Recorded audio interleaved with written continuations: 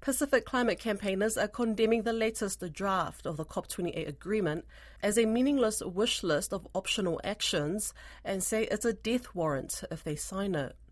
The draft text doesn't mention a phase-out of fossil fuels. Instead, it lists 8 options that countries could use to cut emissions, including reducing both consumption and production of fossil fuels in a just, orderly and equitable manner so as to achieve net zero by, before or around 2050. Caleb Fotheringham has more. Chair of the Alliance of Small Island States and Samoa's Environment Minister Cedric Schuster told media in Dubai the text uses completely insufficient language. If we do not have strong mitigation outcomes at this COP, this will be the COP where 1.5 would have died. We will not sign our gift certificate. We cannot sign on to text that does not have strong commitments on phasing out fossil fuels. The chair once again reiterated the same message he's been using throughout the meeting, that small islands need global warming to be limited to 1.5 degrees. How can you not understand? It is our very survival that is at stake.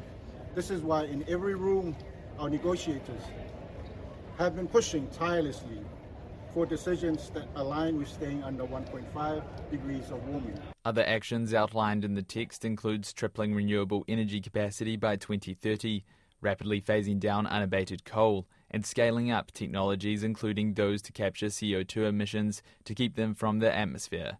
But there was no mention of a phase out of fossil fuels many nations have demanded.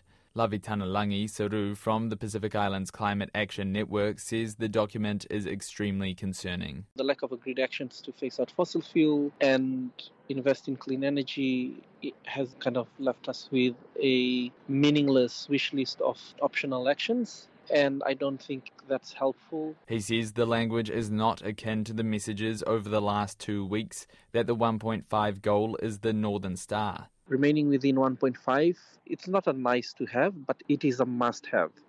And COP28 must deliver a set of science-based action in response to the global stocktake that can take all countries back on track to deliver on the goals of the Paris Agreement. Oil Change International's David Tong likewise says the language is disappointing.